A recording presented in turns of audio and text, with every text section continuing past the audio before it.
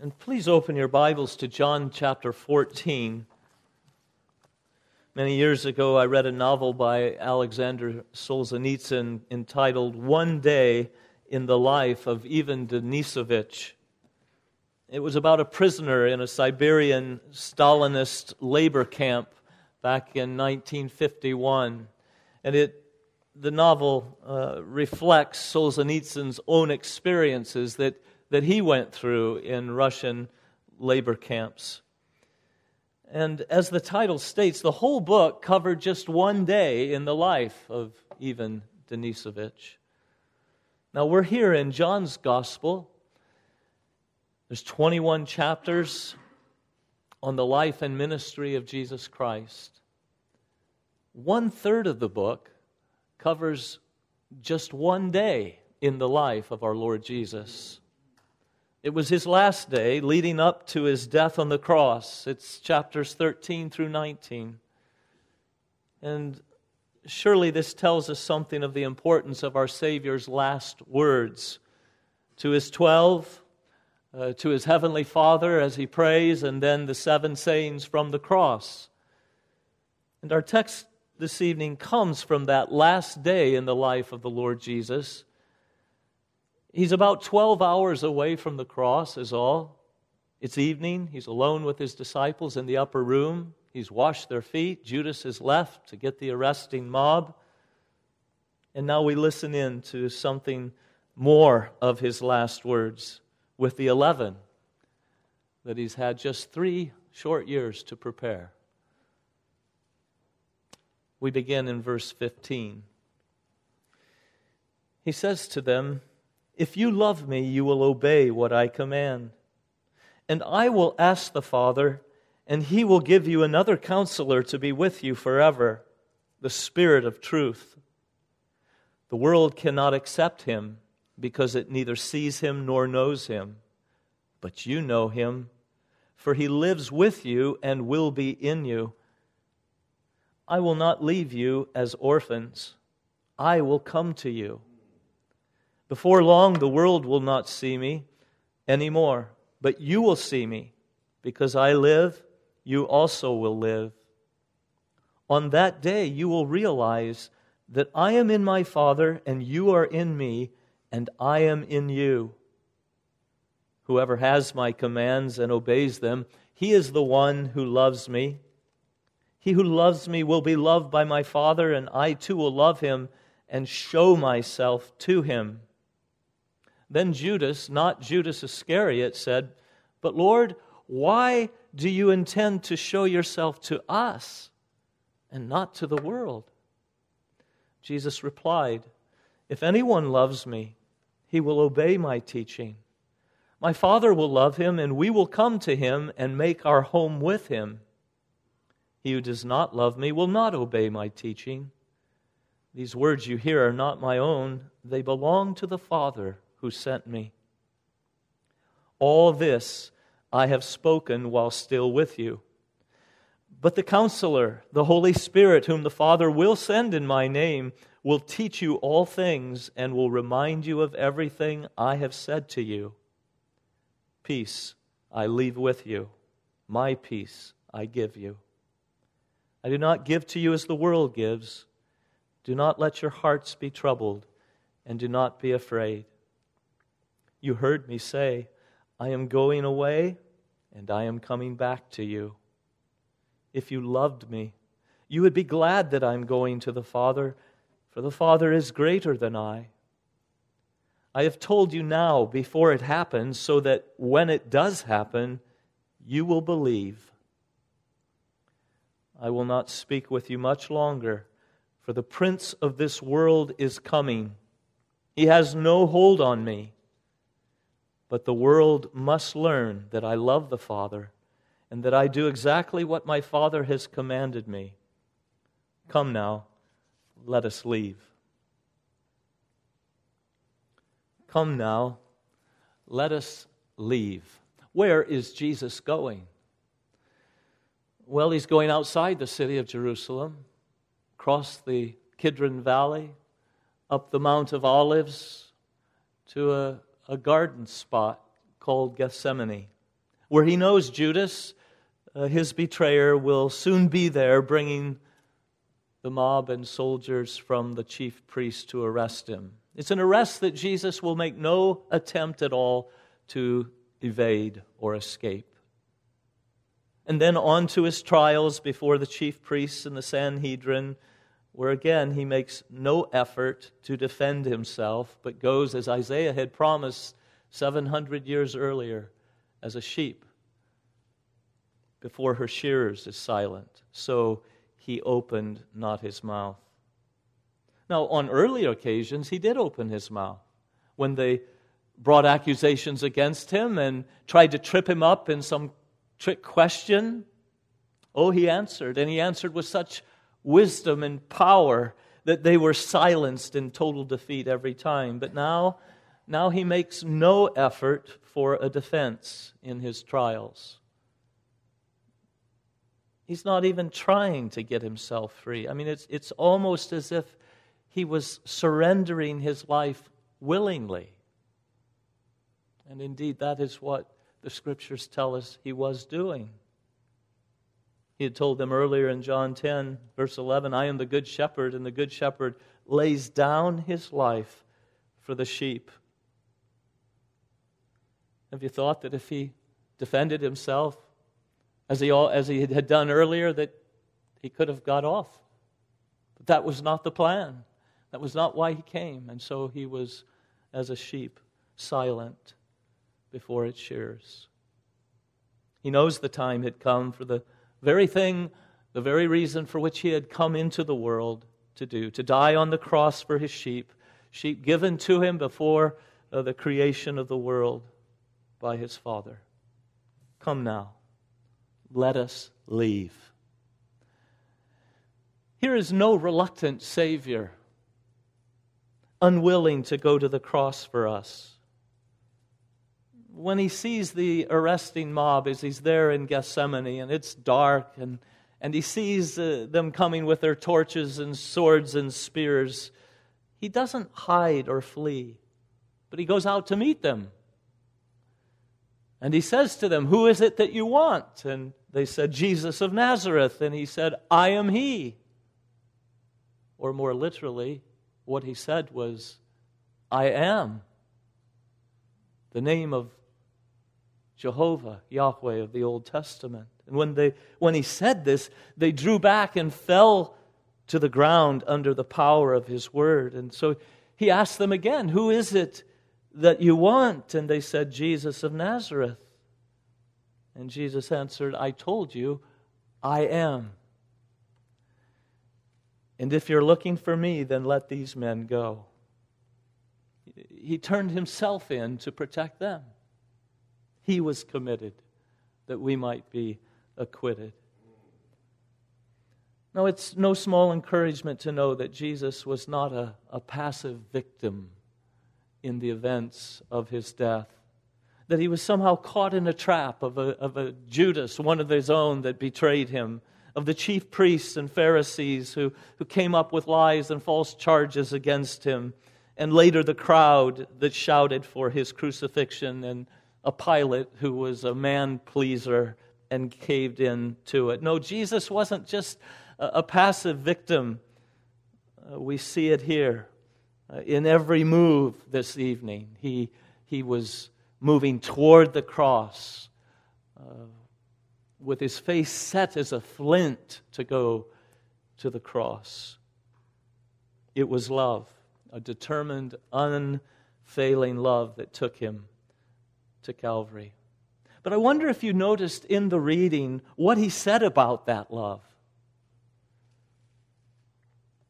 Notice it again in verses 30 and 31.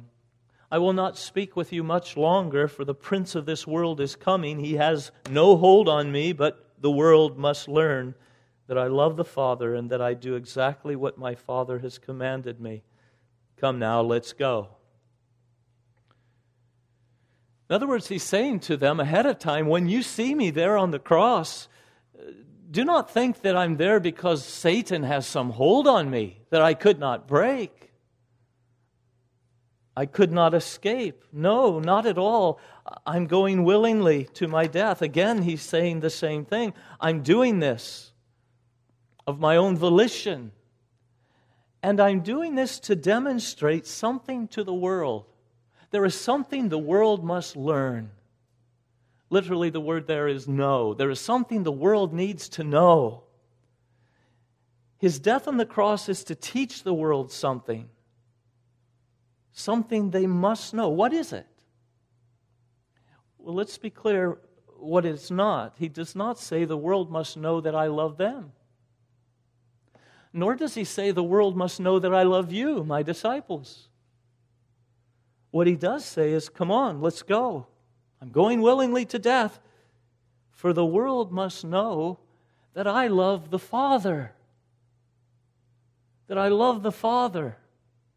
I wonder how often we think of Calvary as the demonstration of Christ's love for His Father. Probably not enough, but here it is on the night of His betrayal, just hours away from that death, that He's marching to with determined jaw set. And He sets this truth before us. So let's meditate on this wondrous love of the Son for the Father demonstrated at Calvary. Now, to be clear, I'm not saying in the least that the cross does not show Jesus' love for us sinners. It does, and we've already sung of that. We've quoted scriptures already of that, and the Bible says so over and over. But this is not one of those verses that says that. Rather, this verse is telling us that Calvary is the demonstration of His love for His Father. And those are not at war with each other. Those are not mutually exclusive. He dies with love for sinners, but He's telling us now that He died to demonstrate His love for the Father. The world must know it. Now, our fallen natures are so turned in on ourselves that even as Christians, we can come to the Bible and read it as if we're the centerpiece of everything that's found here. It's surely talking about us, and we can say that about His love. But it isn't all about us. It's about God. It's about the triune God. It's about a God of wonders, a God of glory that we should stand in awe of. A holy God who glorifies Himself by saving us, sinners, and saving us through the death and life and resurrection of His own beloved Son. But our redemption is undertaken first and foremost, not for us, but for the glory of His name, the manifestation of who He is. For from Him and through Him and to Him are all things. To Him be the glory forever. Amen.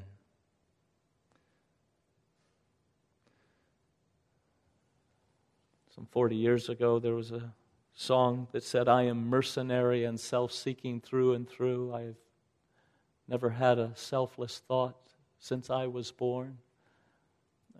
That's what sin has done. It's turned us in on ourselves, and it can affect the way that we read the Scriptures even. And we tend to measure all things by what it means for us. But if we can this evening, just take a back seat for a moment.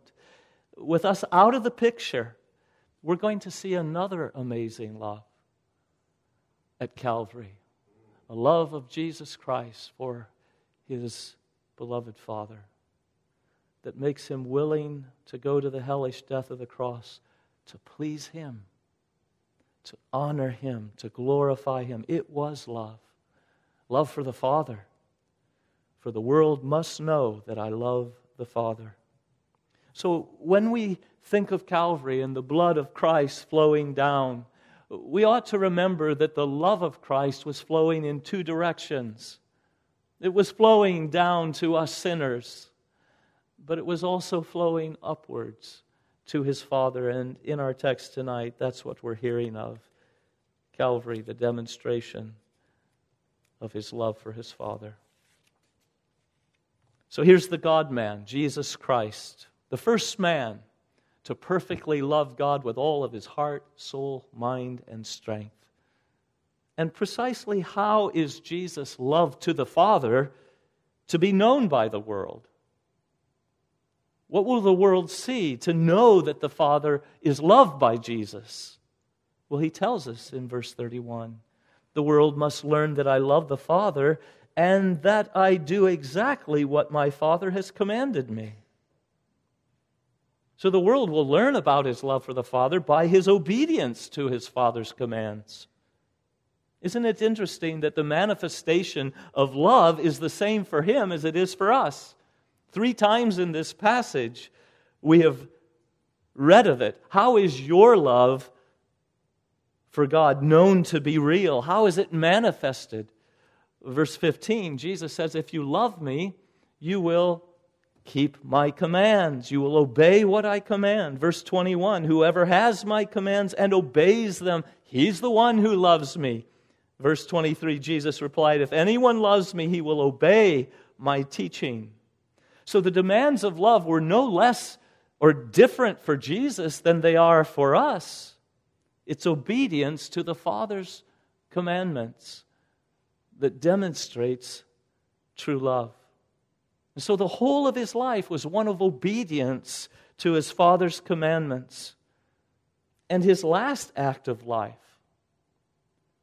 included his dying.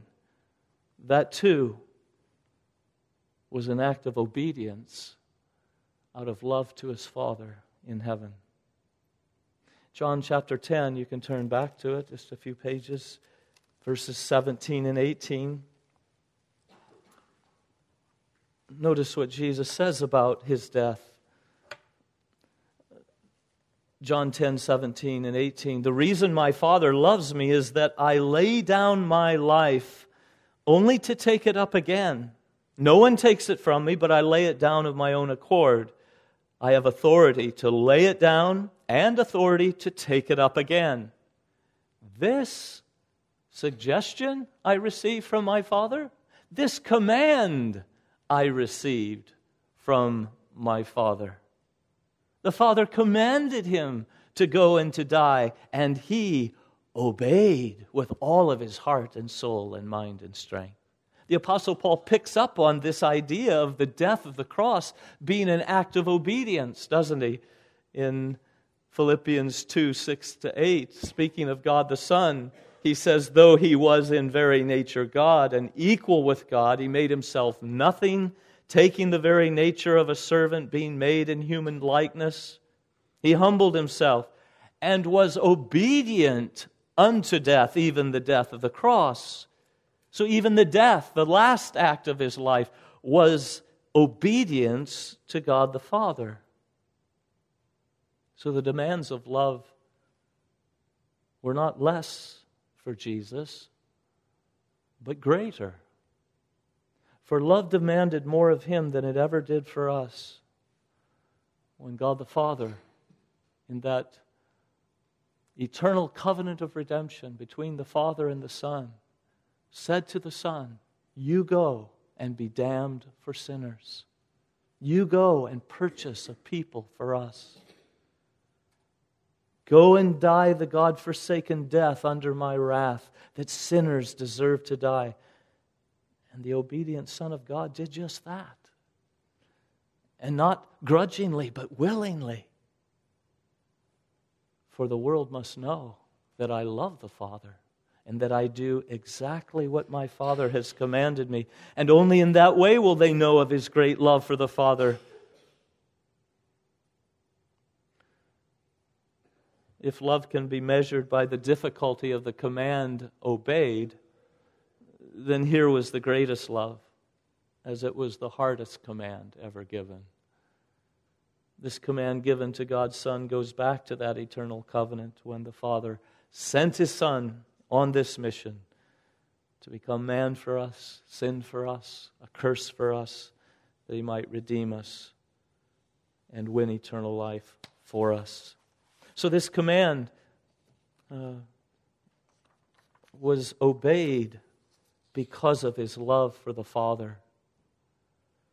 Now, why is it so important for the world to know that Jesus' love for the Father is seen in his obedience unto the death of the cross? Two reasons. First of all, here is the righteousness that we sinners need for eternal life. In the Garden of Eden, God made eternal life contingent upon Adam's obedience. Obey and live, disobey and die. And by eating the forbidden fruit, he forfeited eternal life, not only for himself, but for all his posterity that came after him, all of mankind that he was there representing. And so he incurred the curse of death for us all. Now, rather than leaving us all to perish in a state of sin and misery, our blessed God the Father determined to send a Redeemer. And he sent his own Son, the true and better Adam, who represented all his people and obeyed every command to win eternal life for us.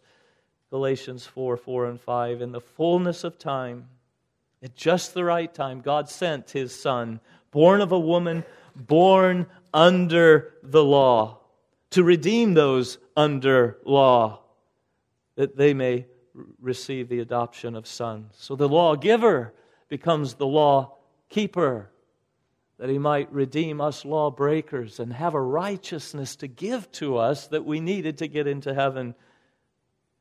Romans 5:19, for just as through the disobedience of the one man the many were made sinners, so also through the obedience of the one man the many will be made righteous.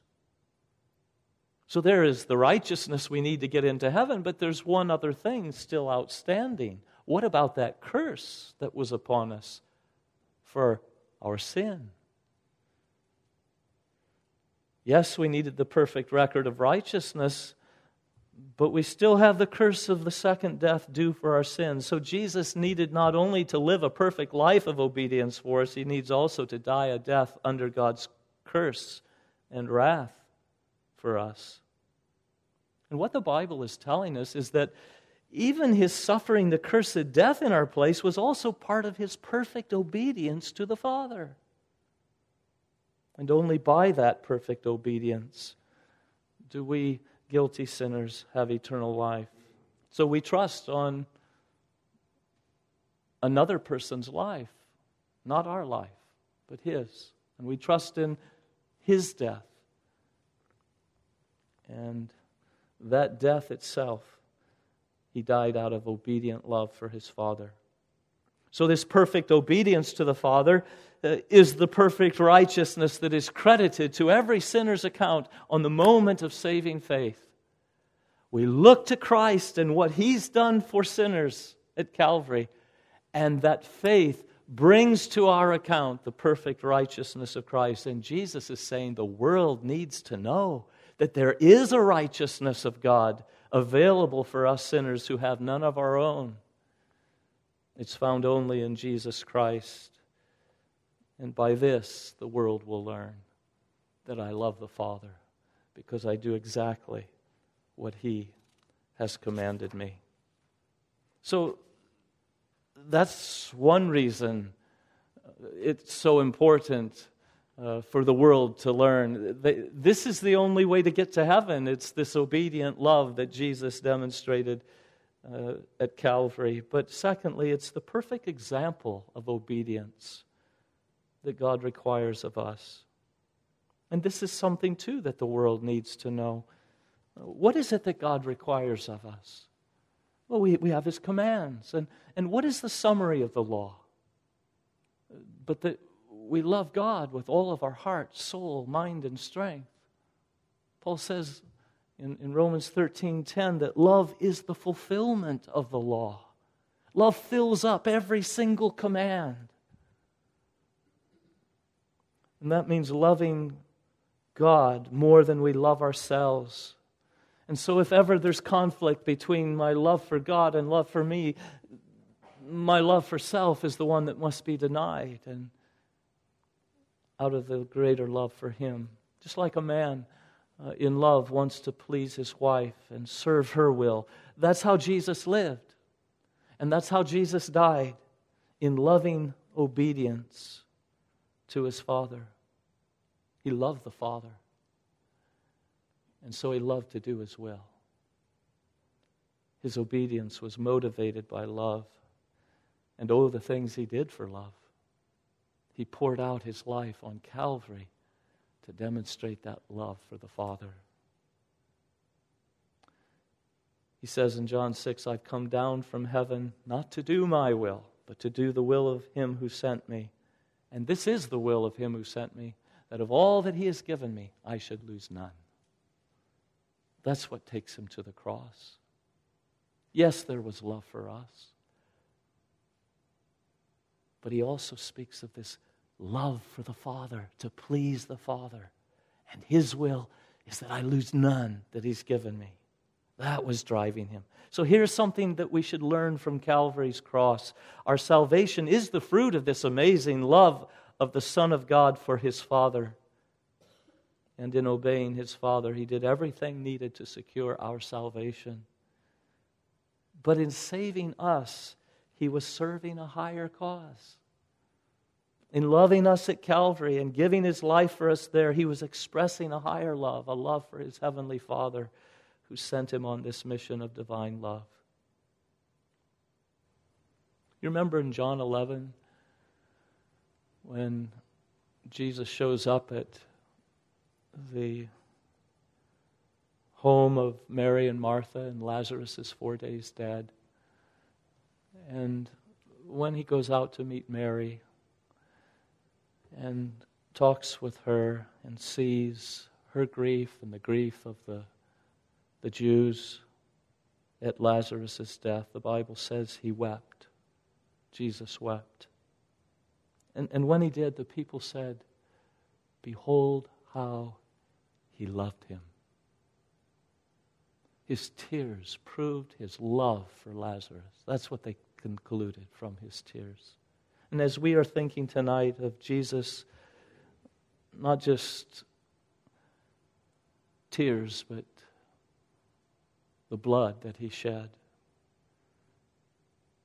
in obedience to his Father, we're to say in amazement, behold how he loved him. Behold how Jesus loved the Father. That's what we're looking at.